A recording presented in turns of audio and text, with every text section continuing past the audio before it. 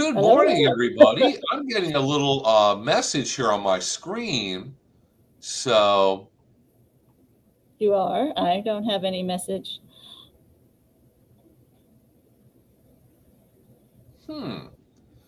It says the broadcast was deleted on Facebook, one of the Facebooks. I have had Try that creating a before. new. I've Um, had that happen to me before when I filled in for you.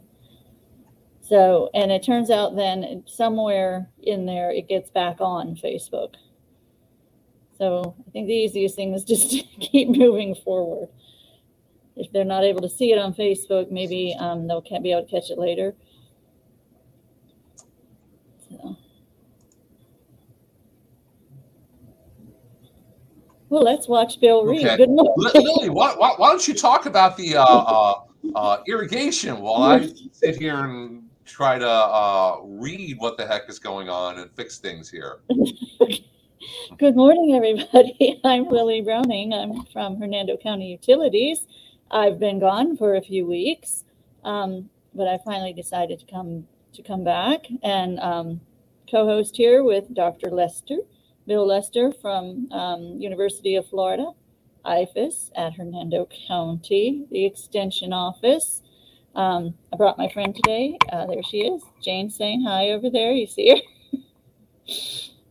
and Bill is trying to figure out how to help the people on Facebook. Good morning, Lee. We were talking about you before we went on the air.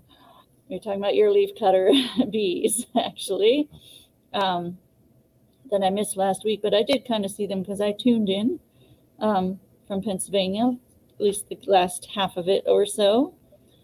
So while Bill is playing around there, I'm getting there. I'm getting closer. I'm going to share something with you, hopefully. Let's see if this works. Oh, never works that way. Let's see. There we go. Can you see that, Bill? No, I can't. All right. I just see the two of us. Try it again. Share. Pull this up. Okay. Let's see. Share screen. Share screen. It only ever wants to show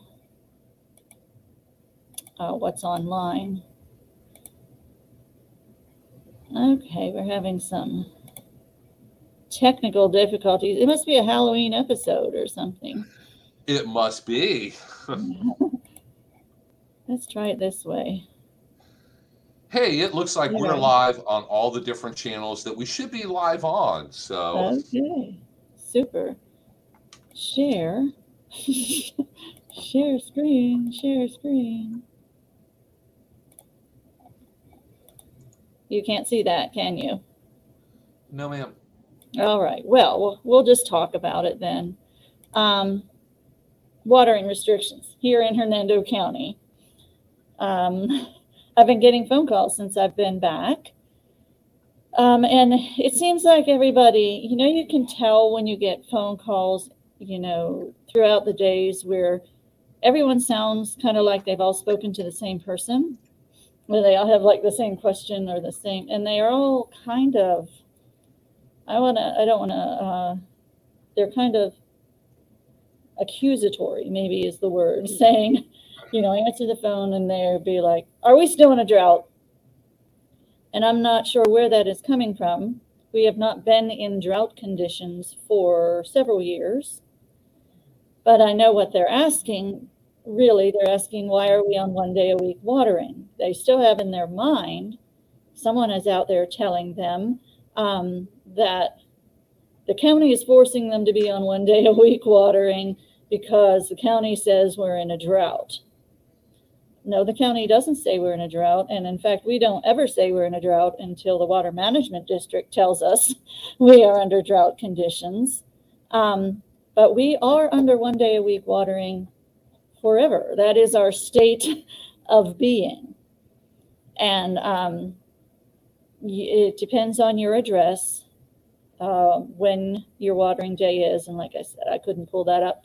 I don't know how to work with this particular format here. if your address ends in 0 or 1, it's Monday. 2 or 3, it's Tuesday. Kind of goes on from there. For those folks who are listening from Hernando County, and you may water before 6 a.m. or, I'm sorry, before 8 a.m. or after 6 p.m. When would you suggest watering, Dr. Lester, if given those time frames? As close to before sunrise as you can.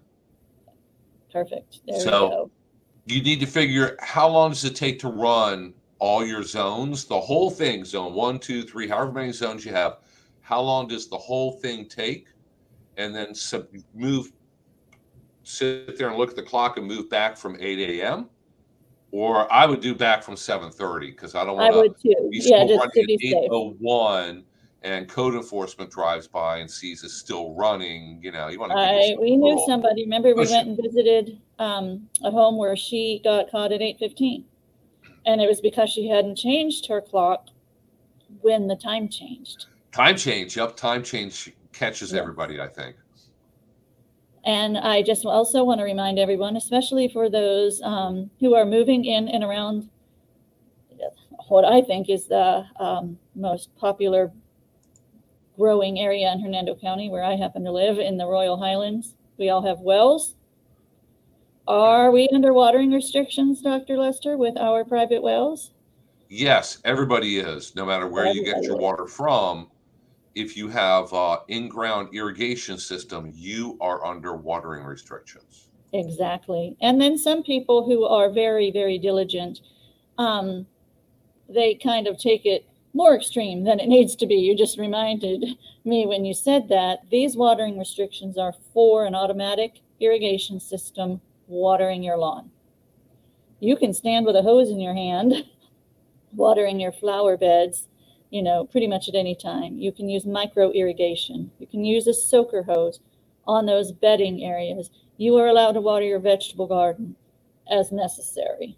So this is for an automatic irrigation system, or even a hose and sprinkler irrigation system watering your lawn. And even if you have a private well, you're under the same watering restrictions. Why? Because we're all taking it from the same place, the Floridan aquifer. And as I've explained in classes before, if everyone on our municipal system, you know, decided, well, it's Monday, I feel like watering today, and then everyone with a private well also did the same thing, that's going to be a lot of stress and a lot of draining of our aquifer. So what we're trying to do is kind of equal out when when the water is being taken out of the aquifer as best as we can. And with saying that, I do have someone who just stopped by, and they said they were going to stop by and see me, but they need to get going. It's actually a coworker, but they have a question, and they brought a sample in. And all that she told me is she has a tree gone bad. I haven't really got to notice it or pay attention to it. So do you have your sample ready? Let's let her get it together. I don't know what's going on here.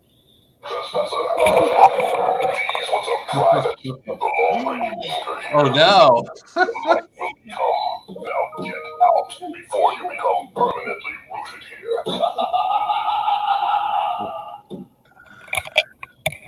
What do you think we need to do about that tree gone bad, Dr. Lester? I say that one, you need to give it the axe. Give it the axe. Oh no, I don't know. I'd be afraid of it. Thank you, Rini. Give it the axe. That's what our master gardener Nikki used to tell people a lot with trees. Oh, just give it the axe. He says a lot of other things. He says a lot of other scary things too, but we'll just let it go with that. I think he's threatens to crush your skull and all kind of. So see, we have a question.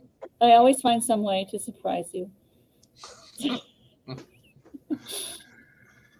Yeah, I could tell Halloween is one of your favorite holidays. So we have a question. Any suggestions for a flowering perennial that is good in full sun to go around a small tree in a ring? Well, there are several things to unpack there. Mm-hmm. The small tree is going to one day be a big tree, and you won't be in full sun. But also, and that depends on what kind of tree it is. If it's a small oak tree, yeah, it's going to get bigger. Small crepe myrtle, that's the right variety, that doesn't get a whole lot bigger than it is. I mean, we do have some smaller trees. But I would also be careful how much soil, how much mulch. Don't create a flower bed per se, a very thick flower bed around that tree. That's not going to be good for that tree. People do that all the time, and that would be the same as the volcano mulching around the tree. Not to say it can't be done if it's done properly. If it's in a lot of full sun, see, if it's an oak, it's going to, it depends on how long you want the flowers to be there. As the oak gets bigger, like this guy I'm looking at that I just showed you, it's going to be shadier around there. So if you want to start while you have sun with something like Dune sunflower, you have to have a short-rooted thing because that oak is going to have some major roots. It's also going to get kind of compacted. So it's going to be very difficult to keep it up long-term. Yeah, something like Dune sunflower. I'd look at lantanas. They tend, not the invasive lantana, but a domesticated lantana or the native one. They tend to stay fairly small root system. Or blue days. Blue days is another perennial that does well. I have one. But once that oak gets bigger, once the oak gets bigger and older and makes it shadier underneath, caladiums. Just get some caladium bulbs and stick them under there. Right. But what you don't want to do, and that we have seen done, is some people even go so far as to build a raised bed or even a bench that they turn into a raised bed surrounding that poor tree. Looks great, but that is not good for that tree. Yeah, you don't want to bring in a bunch of extra soil and pile it up on top of the tree's roots just so that you can plant flowers in it. That's going to be very, very bad for the tree long term. But for right now, with caladiums, you might want to throw in some impatiens with it as well. Yeah, caladiums and impatiens do great in the shade. Some gingers, the small gingers, the peacock ginger, do great too. Almost looks like those praying hands, you know, that house plant.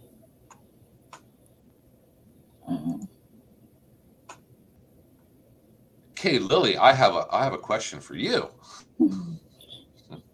You always have a question for me when you don't know the answer.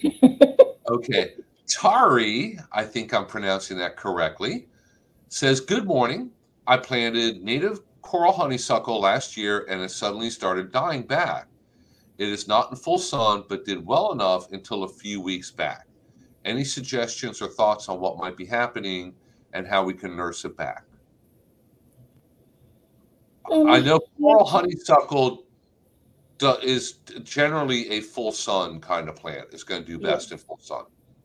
Does it go back for the season? Is it going back because the days are getting shorter? Could be. I have to ask someone who actually has some coral honeysuckle.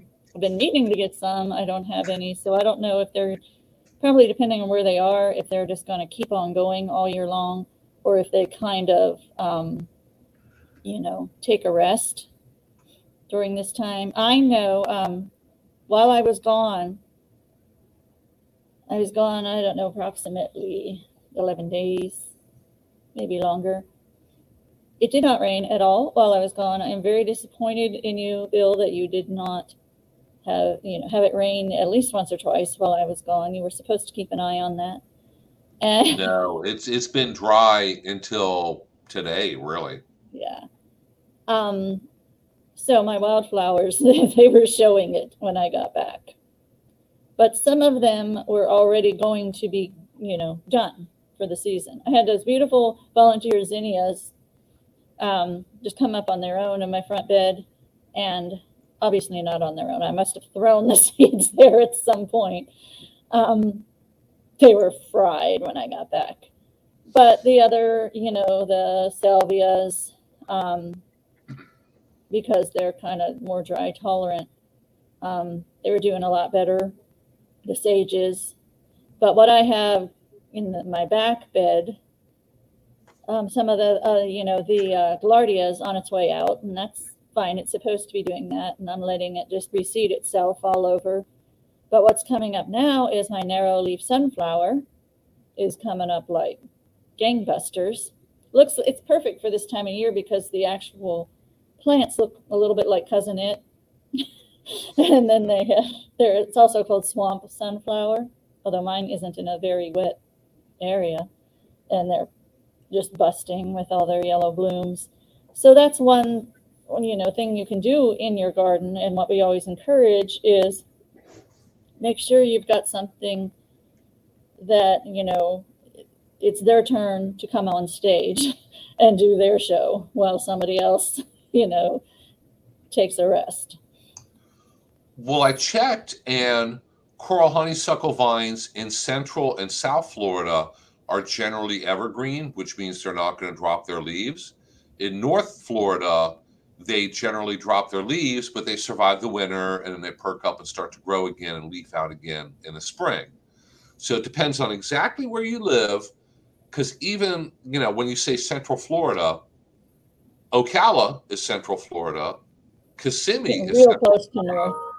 And there's quite a bit of difference there. So it depends on exactly where you live, whether it's going to drop all its leaves, a few leaves. But I think if there's any way that you could move it to more of a full sun location long term, it's going to do the best. Because once they get going, once you plant one and it's going and established, very, very low maintenance. You might have to prune it. You're going to have to clean it up in the spring. It's going to look rough after a long, cold winter. But other than that, a very low maintenance, carefree kind of plant. And our plants underneath oak trees question asker says, thanks, I love caladiums. I do too. Gosh, there's like hundreds of different kinds of caladiums you can get too. And you plant them once, and they come up in the spring, and they look pretty. They really brighten up a shady area. Mm-hmm. The fall, they go away. They disappear for the winter. You never have to do anything to them. They completely take care of themselves. And eventually, as the oak gets bigger, you might want to consider some azaleas to put under there. But wait until the oak is a good size. Don't make it a competition between the two. Yeah, because it's hard to get. I get a lot of questions with azaleas, and what usually is the issue is it's a new house. They have azaleas planted up against the house as a foundation planting, and it might be on the east side or the south side of the house. Azaleas don't like a lot of sun, and they keep coming out with these new varieties and types of azaleas. They say that they tolerate more sun or full sun. Tolerate just means that it dies slower. Yeah. They're never going to thrive. And I ask people, they do. You still need to put them in the shade. What I notice that they do is that they just bloom all year rather than just in February and March, But yeah, they still need the same kind of conditions. My son in one of his houses in Virginia has some dwarf ones that they put as a foundation plant in front of their house, and those things just bloom all the time. But their neighbor has a massively huge oak tree, so they're getting some good shade there. So, are we falling apart there, Bill? Yeah, we're just having a tough time here today with the technology, I guess. We're on though. We're on. So if you have any questions, go ahead and post them, and we're happy to answer them. Let me plug my computer in here. Poor Bill is having I'm glad I came back.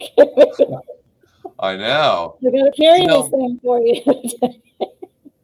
My office, we actually had to cancel an episode a few weeks ago because my work laptop died. Oh no. And they came out and looked at it, and it wasn't our regular IT person because he was on vacation, of course. He was from the Southwest Florida part.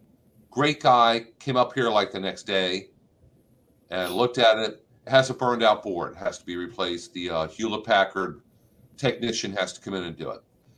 But the part's out of stock.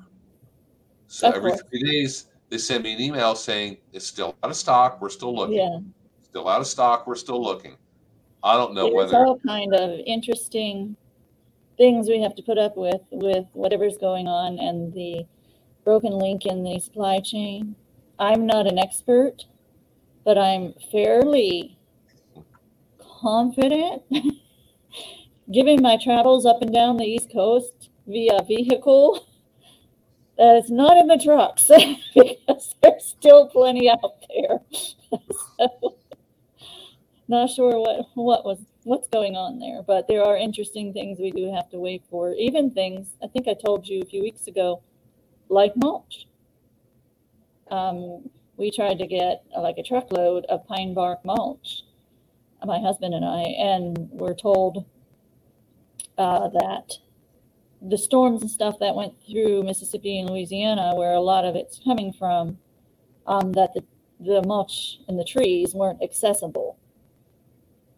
But I think it was also a staffing issue, probably a combination of those things. So with what we were doing, we were actually just kind of widening a little space beyond our driveway, and we ended up just using rock. Because it's not a plant bed, it's just to park a car on. So yeah, we had issues a while back with black plastic 1 gallon pots at the nursery. They said if you pay in advance, you go to the front of the line, you'll have them within 30 days. Otherwise, it might take a few months. So we paid in advance and got them. And then last spring, there was a shortage of Bahia grass seeds. They're hard to find, and I don't know why. I don't know, but I paid $70 for a 10-pound bag. Yeah, it's not cheap. No. And as I have been kind of counseling someone who's been emailing me, who wants to put down seed, and I'm trying to let them know that if weeds are their concern, they really need to go with sod. And I said, though, at this point, I'm not sure the sod is any more expensive than the seed, because the seed is pretty expensive right now. So yeah, sod, I'm sure, is expensive. With sod, when we're going through a housing boom and they're building a lot of new houses and subdivisions, there's a lot of competition for that sod. And a big developer who says, I need X number, a huge number of pallets of sod, they tend to go first. So it becomes really difficult for a homeowner if you just need 3 pallets of sod. It gets really hard to find and starts to get really expensive also. Yes. Yeah. But if she's concerned about weed encroachment, it's hard to have Bahia grass and not have weeds. Bill and I both know that, and we just live with the weeds and mow them. But you can't seed Bahia in and expect the Bahia to come up before the weeds. It's just not going to happen. So that's because the Bahia comes up and the weeds come up too, and now you have a mixture. And unless you're going to go out there and diligently get on your hands and knees and start plucking those weeds up, it's really difficult to do anything about the weeds and still encourage the Bahia to come up and go. Right. So speaking of weeds, we had a great class. What day was that? Tuesday, apparently. That was Tuesday. And you know, Bill, I'll take the credit for what you set up at any time. All I did was show up and host it because Bill couldn't be there. Yeah, no, I've been planning it and promoting it for quite some time.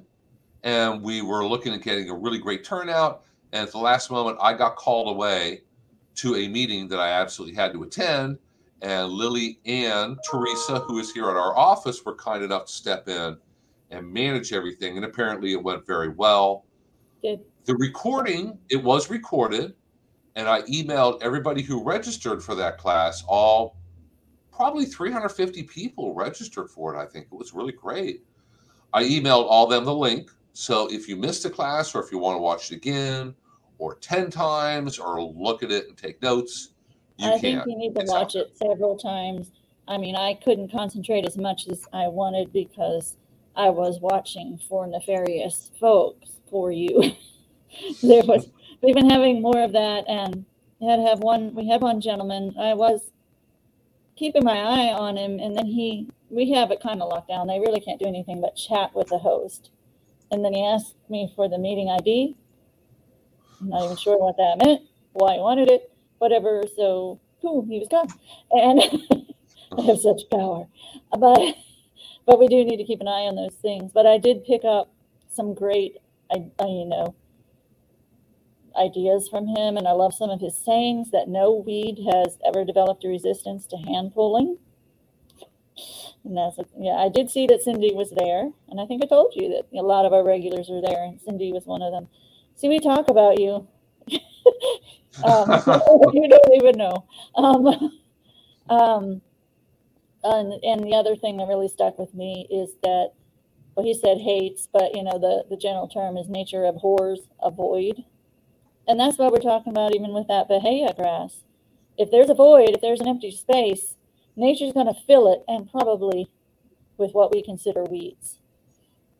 So his idea you need to have a plan. I talk to people and they say, my lawn is like half weeds. How do I get rid of them? And I say, well, there are products that you can put down, and if you get lucky, it's going to work well. But if you put something down and it works well and kills all the weeds, what are you going to have? They say, bare spaces. Half of my yard is going to be bare dirt. Okay, what's going to come up there? Weeds. What do? You're just going to keep that cycle going over and over. I kill the weeds, and now I have bare dirt. I have weeds fill back in. I kill the weeds. I have weeds fill back in. That's the crazy circle. Don't get on the crazy circle. Yeah. So have a plan. Have a plan for resodding it, putting down seed, putting down a ground cover, expanding a flower bed, whatever it might be. People, and we are not anti-chemical, but people just think that certain chemicals are going to solve all the problems when it's a part of it. You have to have a good plan. Right. And chemicals can help, and a strong back sometimes can help, and working with good professionals can help, but it's going to take a lot of different steps. You can't just go to the store and buy a bottle of something, and that's going to cure all your problems. Not quite that simple. Unfortunately, no. We want simple answers, and there isn't. Or the simple answer is let it be. That's my answer. Unless it's an invasive exotic weed. You know what? Weeds. I don't have any problem with weeds in my yard. Let them be there. Except for Bermuda grass in the flower beds. And that's another thing he pointed out. The Bermuda grass can spread by seed, stolons, or cuttings. And I was like, well, no wonder there's such an issue for me. It's like when they have that many ways of propagating themselves. Also, maybe I shouldn't say this out loud. I had no idea that crabgrass had seeds. He mentioned that too. I thought it just spread by the runners. No, it sets seeds, and pre-emergence can be pretty effective with it. Not 100%. Like I said, there are no magic cures for anything, but pre-emergence can work with crabgrass and some other things. I see Sydney's asking something about sand spurs. I think pre-emergence can help with sand spurs. Well, Cindy, you would know. She says you have little burrs all over you. You'll know if they're sand spurs. They hurt. Oh yeah. If you try to pull them off, they will hurt. If it's something that doesn't hurt very much, then it's just some other kind of burr type grassy weed. People very often they get sedges confused with sand spurs because those globular fruiting bodies look the same, but you can touch a sedge spur looking thing and it not hurt you at all. Believe me, sand spur, you'll know. Try to pick it out of your dog's hair. You'll know. They actually hurt. And that is one I do work on pulling the sand, as soon as they're showing. Also, sedges are darker green, but they're more like an umbrella with all those little globular fruiting bodies on it. A sand spur has a straight line of them. My husband can tell you about that. The native Floridian, they would grow really, really, really tall in the fields, and those kids would use them as whips on each other. It's horrible.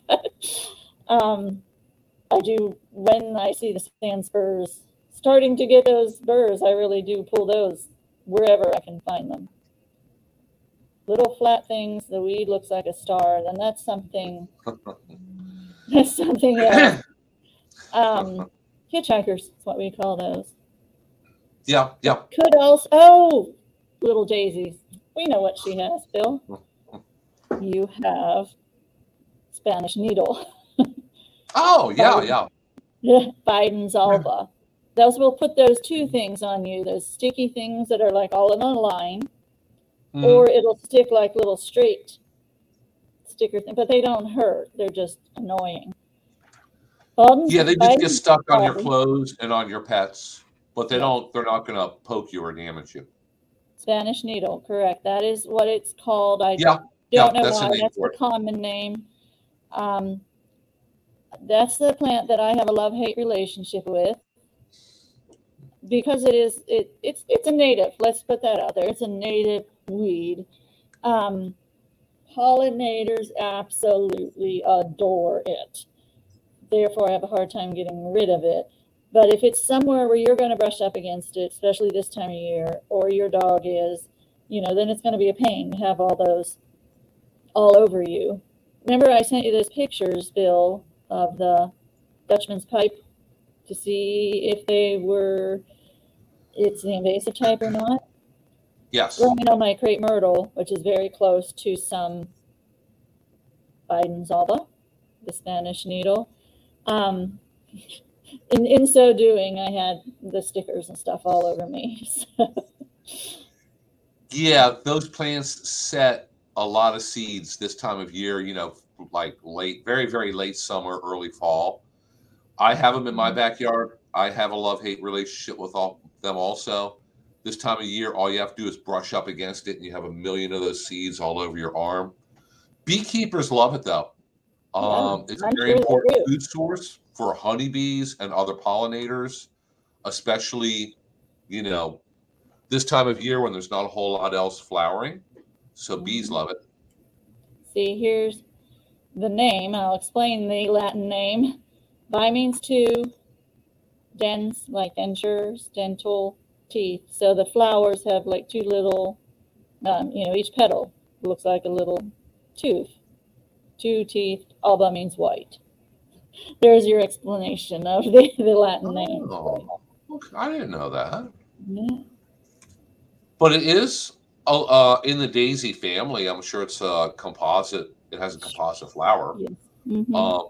If you have a large patch of them during the summer, you could just pull up a chair and sit there and look at bees and flies and butterflies and pollinators all day long. If you want pictures of pollinators, have that Biden's alba. If you're a photographer, get a tripod and find a patch of Biden's alba, and you can sit there and get pictures all day long if you want. Mm-hmm. All the insects and pollinators love it. Last year, when I was finally going to clean it up, because it gets in my front bed, I was going to clean it all out, knowing I wasn't going to eradicate it. It was going to come back. But sure, those seeds. To do that because it was looking ugly and dried out and dead for the season, and out hops a bunny where I was doing it, and I thought she's got a nest in here, therefore I couldn't remove them. Yeah, so great wildlife value. I can tell you that.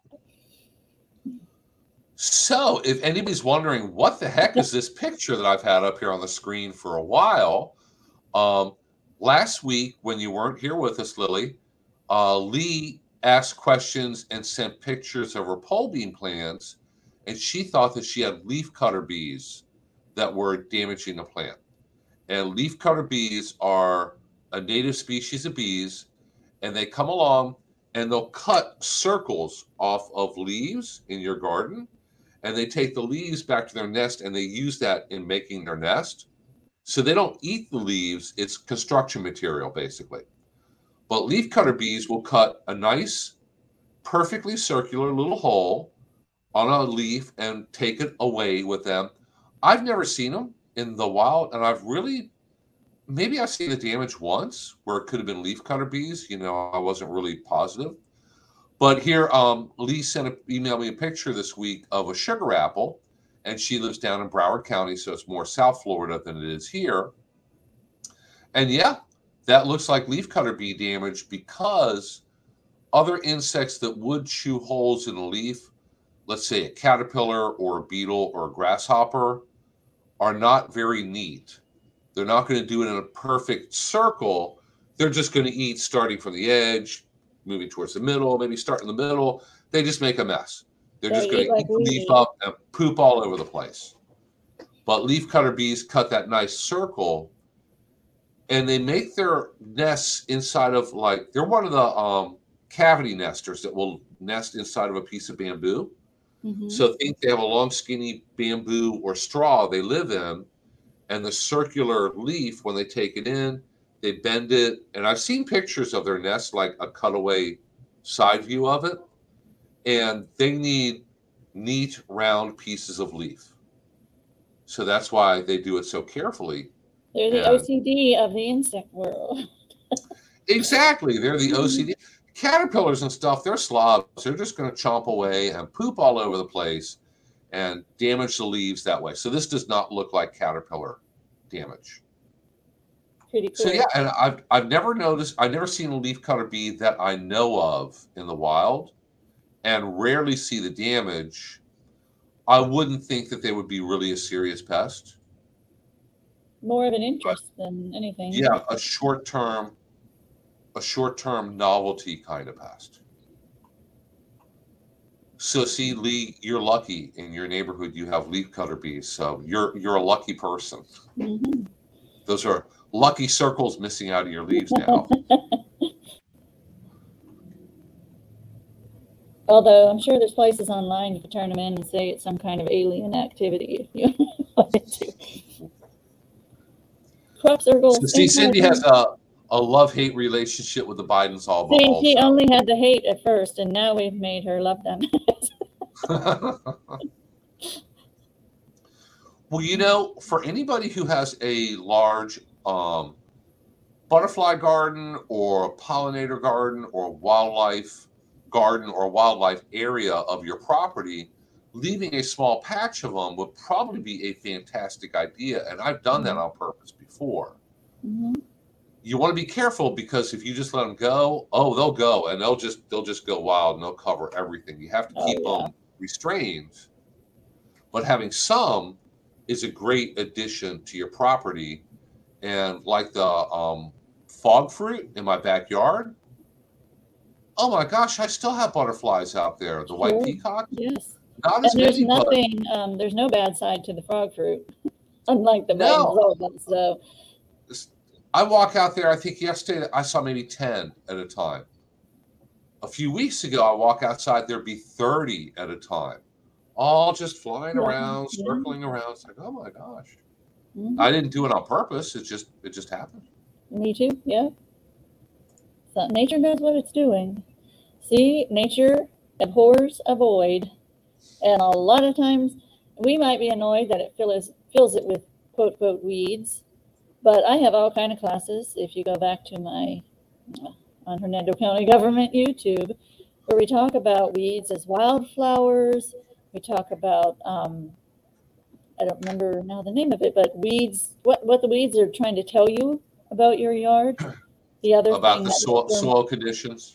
Yes. The other thing that Dr. Marble pointed out was that weeds are always the right plant in the right place, meaning they're only going to grow. See, Lily, you get credit for that one too.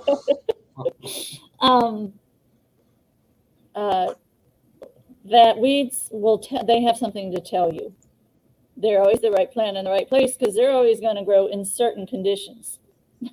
So those conditions will tell you, oh, this kind of weed grows where it's really shady. I need to think about shady plants to put there. This kind of weed grows where there is, not a lot of nitrogen. It is interesting how, and we do have a class out there on that too. The weeds know where to grow. So start communicating with your weeds rather than just trying to get annoyed and eradicate by them. See what they're trying to tell you, because nature abhors a void, and it's going to fill it, but it's going to fill it with what is right for those site conditions. So. Yep, and it's usually going to fill in pretty quickly because there's a little thing in your yard, in your soil, no matter where you look on your property, called a weed seed bank. Think of it like your little bank savings account. And over time, weeds will grow, they flower, they make seeds, they blow in the wind. So maybe the weed didn't even grow in your yard. It blew there from an empty field or a neighbor's house. But weed seeds get around, and they'll lay dormant in your soil until the conditions are just right. And a lot of them need a little bit of sunlight to germinate. That triggers them to germinate.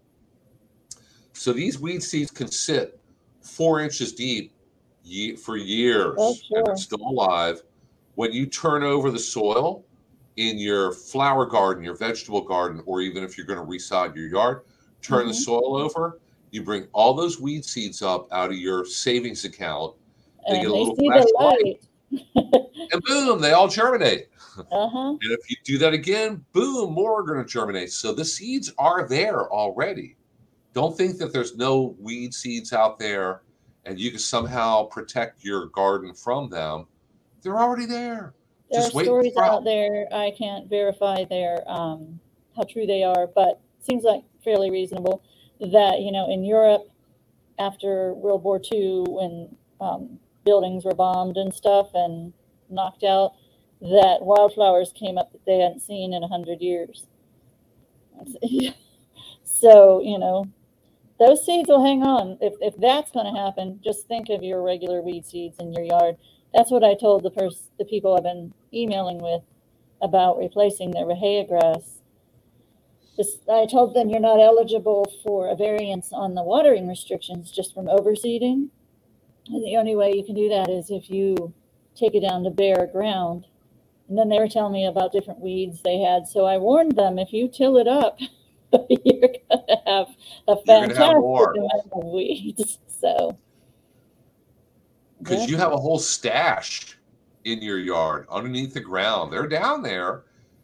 Now, what really helps long-term managing your yard, if you keep on top of the weeds and pull them up before they flower and set seeds, you will at least quit making extra deposits in your weed seed account. If you let a lot of weeds get really big and flower and set seeds, you're just adding to your account. And now you're going to have even more potential seeds. I know small growers that make that mistake. They let the weeds get out of control, and they have their fields where they're growing stuff and the weeds nearby. It's like, oh, you're adding to your weed problem. If you keep on top of them, the problem will decrease, but it never goes away. One way that knocks it back for a while is if you clear cut an entire property to build a house and put tons and tons and tons of fill dirt on top of that is completely sterile where hardly anything wants to grow, and then throw turf on top of it. But what is amazing is those weeds will find a way even through that stuff. So. Yeah, and if you clear and bring in fill dirt and they dump it, now you may have air potato vine or other invasive plants or trees. Yeah, right. We saw that happen where they dumped some fill dirt recently. It's like, oh, there's air potato vine popping up now. It was in the fill dirt. So. Yes. So hey guys, if you have any questions, go ahead and put them in the comments. I need to avoid Broward County. Is that where Lee is? Don't head south. Or I'm going to be pulling a lot of weeds in her house. And Cindy, I do want to assure you, one day you will find a sand spur and you will say, ah, yeah, that's a sand spur. Yeah, and we got a few questions about sand spurs here at the office recently. So very quickly, how you want to deal with sand spurs. How you don't want to deal with them is have them come up in your yard. They grow off because they pop, they emerge, they sprout and come up in the spring, grow all summer long. They flower, very, very small flowers, but they do flower. And then late in the summer, they set the seeds, the little spurs, the little pointy things. If you step on them in your barefoot, it hurts and it sticks in you. The way you don't want to deal with it is start thinking about them or calling us up and asking us what to do about them now. This is not the time of the year to deal with them. Track back, if you go all the way back to spring, if you have a lot of sand spurs, you could try putting down a pre-emergent herbicide. There's a number of them that are going to work and help reduce the number of sand spurs that come up. And I've talked to people who said they diligently went out there and hand pulled them out of their yard starting in the spring, when they first come up, when they're little, before they flower, before they make the little sharp sand spurs. And they diligently pick them up. And I've talked to several people that says it takes about 2 years. I got rid of all of them. And you're not going to get that kind of success with just spraying chemicals. It's probably going to take some manual physical labor too. But probably if you combine a pre-emergent and physical removal, learn what they look like, go out there in the spring, pull up as many as you possibly can, you're going to see the number of sand spurs go down. But if you call us and say, what do I spray on them right now on October 28th to make them go away and deal with them, this is not the time of the year to control them. Too late. What about the idea of dragging a carpet behind your lawnmower or blanket to try and catch them? That should help. That does make sense. That would be a physical control, and it's obviously not going to hurt anything if it doesn't work really well. If you only get a carpet remnant attached to the leg of your riding mower, or maybe even just walk around with it, depending on the size of the yard you have, upside down so that the carpet part is catching them, and then use it as a torture device. No, make sure your trash people are aware, how dangerous that piece of carpet is too.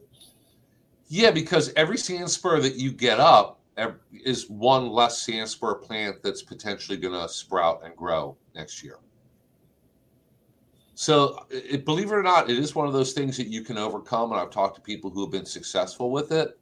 Going to take some work, and you have to start early.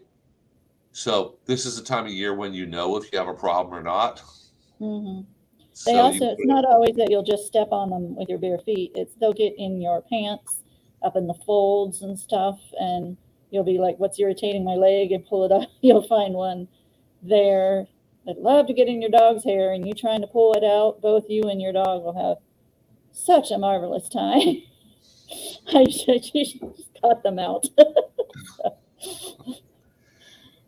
Yeah, and Cindy said previous owners put landscaping stones in all the beds.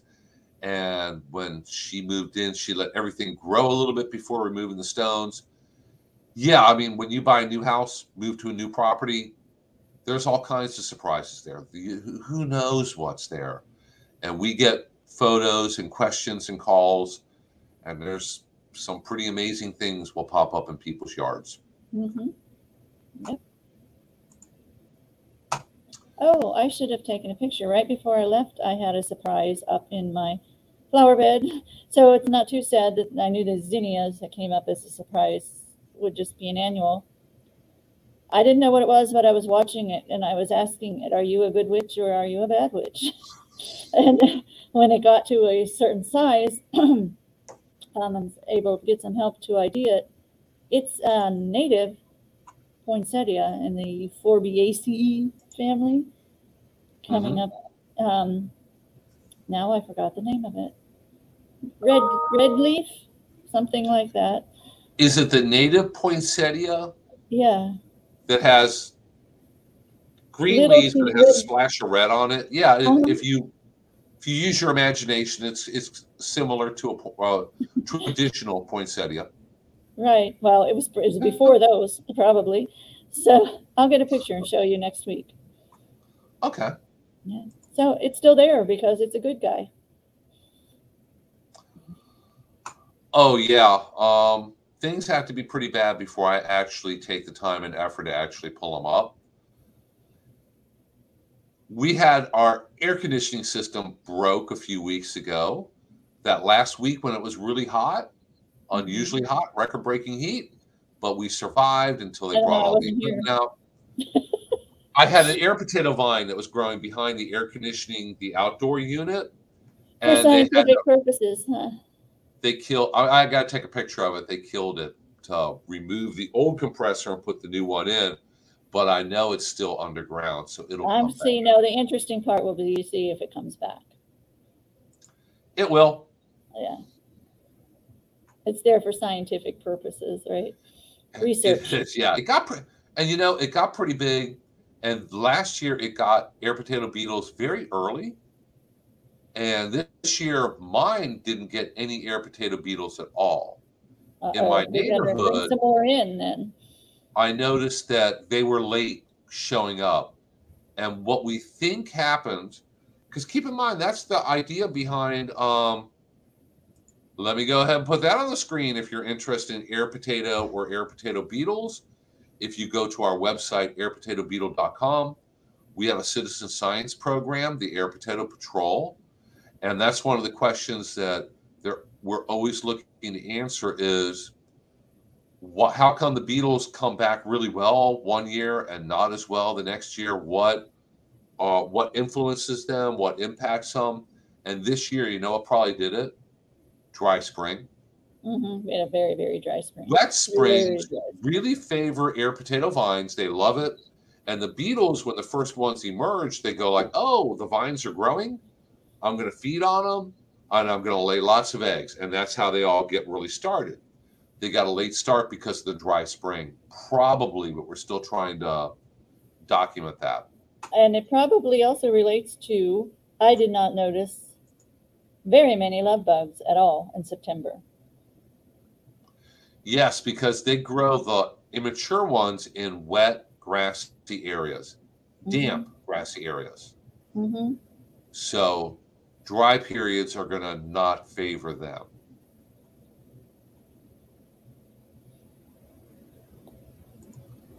What else do I have to show here? Our Master Gardener Nursery.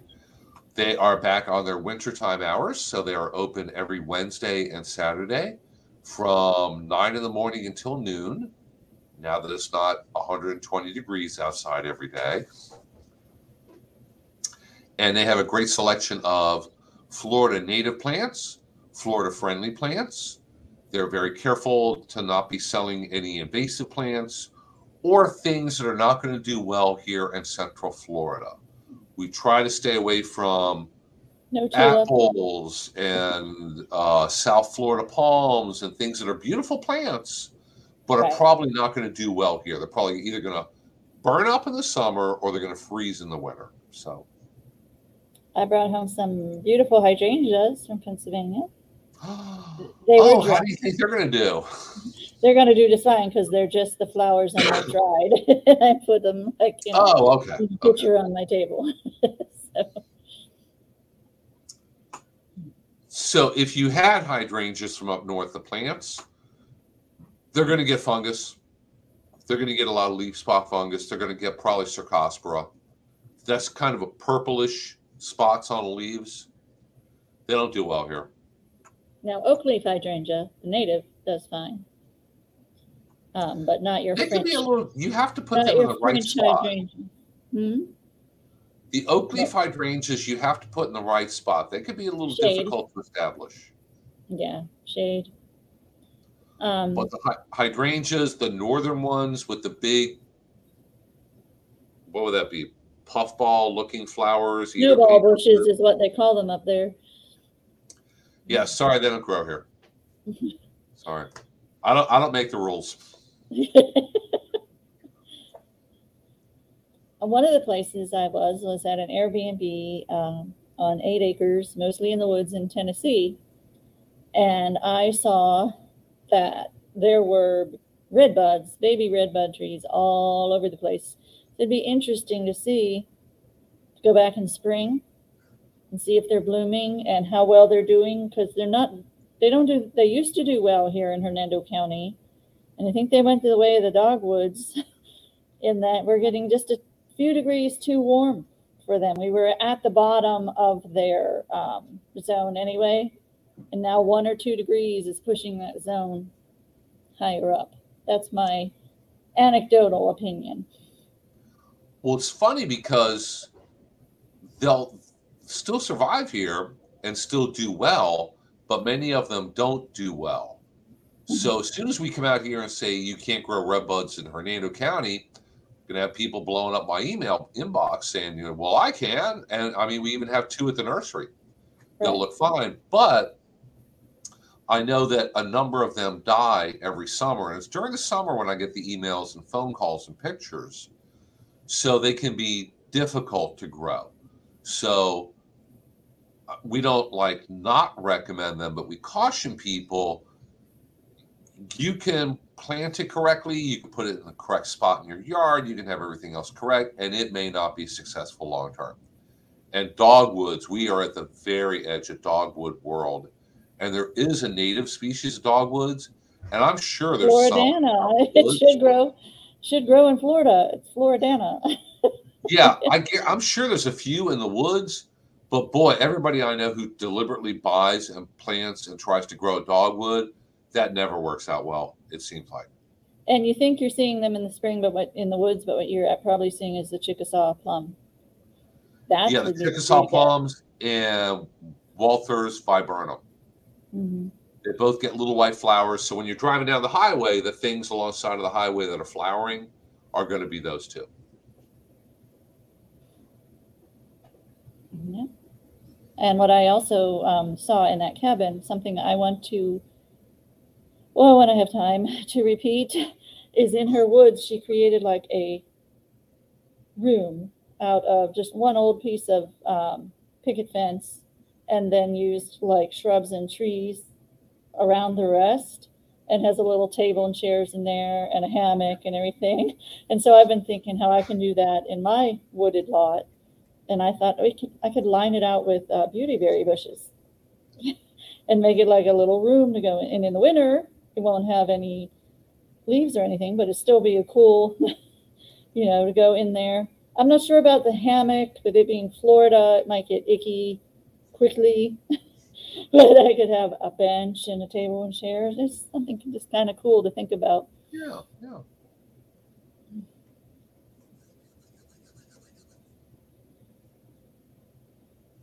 Well, here's a I see one pretty much last question here from Cindy. She said her neighbor has a rash, and the doctor said it could be from her palm tree. She was trimming it. It's a short one with 3 trunks. Have you ever heard of getting a rash from palm trees? That's probably, if it's one of the short ones with 3 trunks, it's probably a Robolini palm.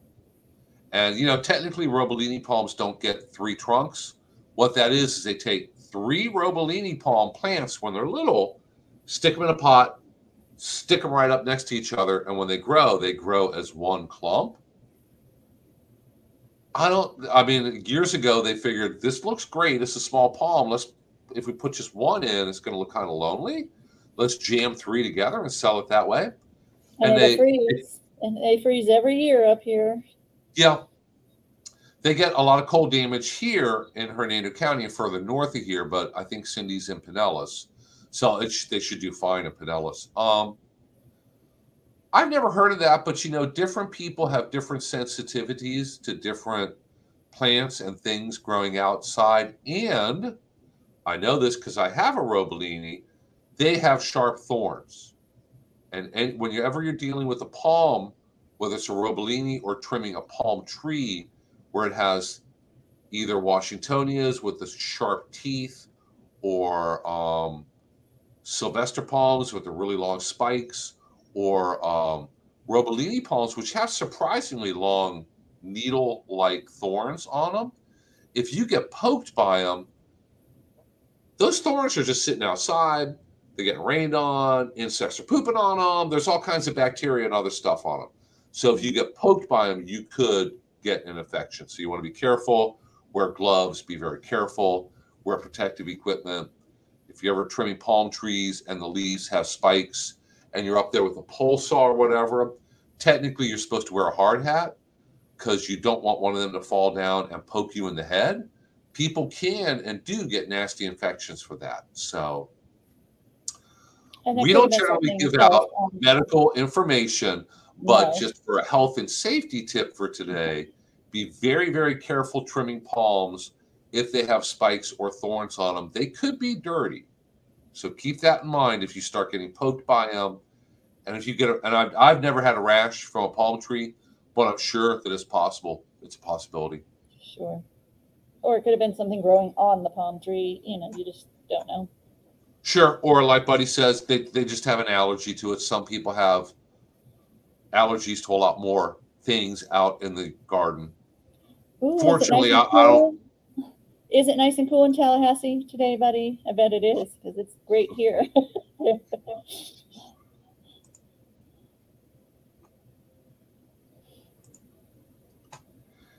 It's probably pouring rain up there now, heading this way. So we had some rain already this morning. Be careful out there. Cindy mentioned, yes, we're getting tornado warnings. Our phones go off. Cool and raining. It happens. Just a watch means the conditions exist wherein a tornado could happen. A warning means there's one in your area. So that's a big difference too. And just you don't have a cellar to run to, but find the most internal room, with no windows, maybe inside a bathtub, something like that, if you are really concerned one is near you. If you don't live live near a train and hear a train, go ahead and seek cover. Yes, be careful out there today, and wherever you live, keep an eye on the weather and the warnings and alerts. And we will both be back here again next Thursday morning at 10 a.m.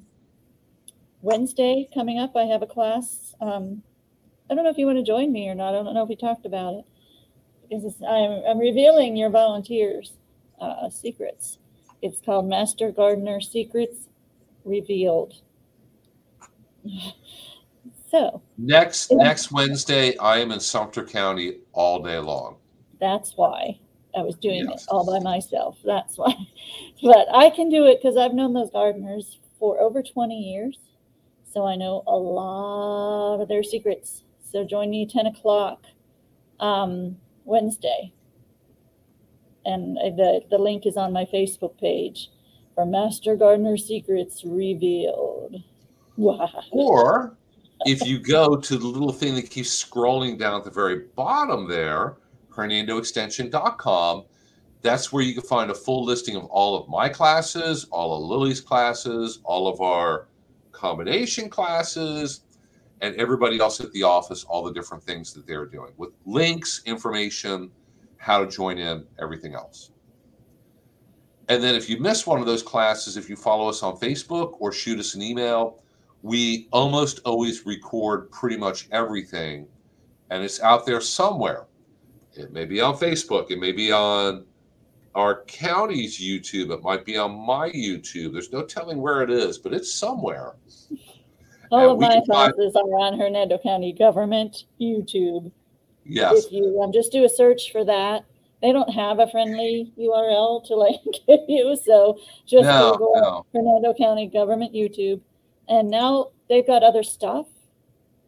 How dare they? So my playlist is not like on the first thing you see. So you're going to have to seek it out. Florida Friendly Landscaping playlist. So. Okay, well, hey, everybody. You guys have a great day and stay safe. And Lee, you have a great weekend also. And we will be back here again next Thursday at 10 a.m. And until then, you guys take care. We'll see you later. All right. Thank you.